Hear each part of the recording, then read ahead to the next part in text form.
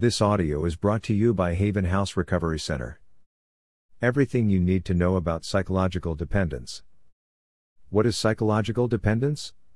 It's a term used when a person becomes emotionally or mentally dependent on a substance, thinking they cannot live properly without it.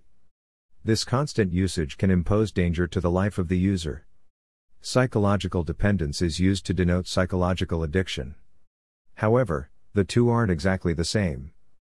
So, what is the difference between dependence and addiction?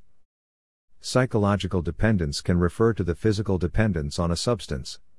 It's a buildup of tolerance to certain drugs that an individual constantly takes to feel high. However, dependence does not equate to addiction. Addiction causes a change in behavior due to continuous substance abuse. An individual prioritizes the use of the substance regardless if it is harmful. It causes people to act irrationally. People often use the phrase psychological addiction while actually referring to what is psychological dependence. Take note that doctors use these terms in wide variations. What are the symptoms of psychological dependence? Symptoms of psychological dependence vary from one person to another but usually shows a mix of depression, appetite loss, denial, mood swings, intense craving for a particular substance to function, irritability, having difficulty concentrating, trouble sleeping. Physical dependence comparison. Physical dependence means a person relies on a substance to function.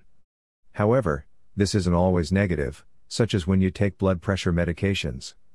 People depend on this drug because if they stop, a symptom of withdrawal would be present that would hinder the body from functioning properly. To illustrate, let's use caffeine to understand better what is psychological dependence, physical dependence, and the two together. Psychological dependence. You're used to drinking caffeinated drinks during an important event because you know you need the extra energy boost, but today you lost track of time and missed buying that latte on your way to work. You feel anxious because you could not get the caffeine boost, and you end up stuttering during your presentation as fear takes hold of you. Physical dependence. You prefer to drink a cup of coffee the minute you wake up every morning because your body relies on that caffeine to be alert and active. You stop drinking that coffee and notice you're suddenly irritable and have trouble concentrating. Psychological and physical dependence. You always think about that coffee the entire day, longing for its taste and smell and thinking of the road you take on your way to your favorite coffee shop. You crave the physical sensations of the coffee just as much as that familiar chime as you open the door to the cafe and that familiar sound of boiling water and grinding of beans. It's possible to experience both physical and psychological dependence. Withdrawal. People think that withdrawal symptoms from physical dependence are the same as the symptoms of withdrawal from opioids and alcohol. Withdrawal from these substances can be severe and sometimes become life-threatening if left unattended. However, many forms of physical dependence result in simpler withdrawal symptoms that are mostly just uncomfortable. It's also possible to suffer withdrawal from both psychological and physical dependence. Post-acute withdrawal syndrome, PAWS.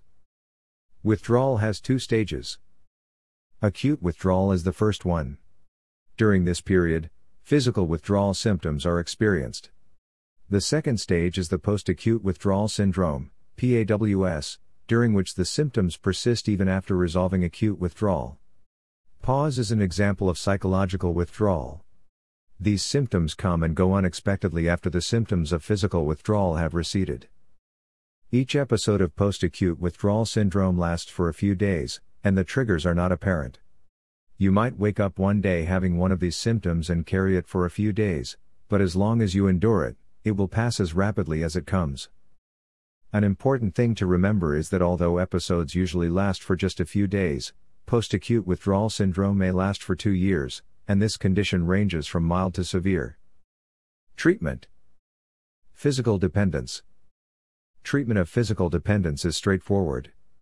The best approach will be to work with a professional to reduce the dose over time and ultimately stop using it altogether. This would hinder the likelihood of a relapse. Withdrawal symptoms should be supervised to ensure safety. Psychological dependence. Treatment for the symptoms of psychological dependence is more complicated.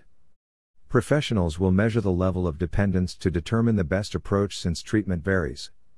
Some treatments are detoxification of withdrawal from the drug, living at a facility for supervised interaction with peers, outpatient treatment where you can still work your obligations and stay at home, therapy for individuals to target the cause, build up motivation, and enhance positive thinking, aftercare treatments for long-term recovery. The best course of action is to work with professionals to address whether you are experiencing psychological or physical dependence only or together. If you are looking for a recovery center near Clarksville, check Haven House.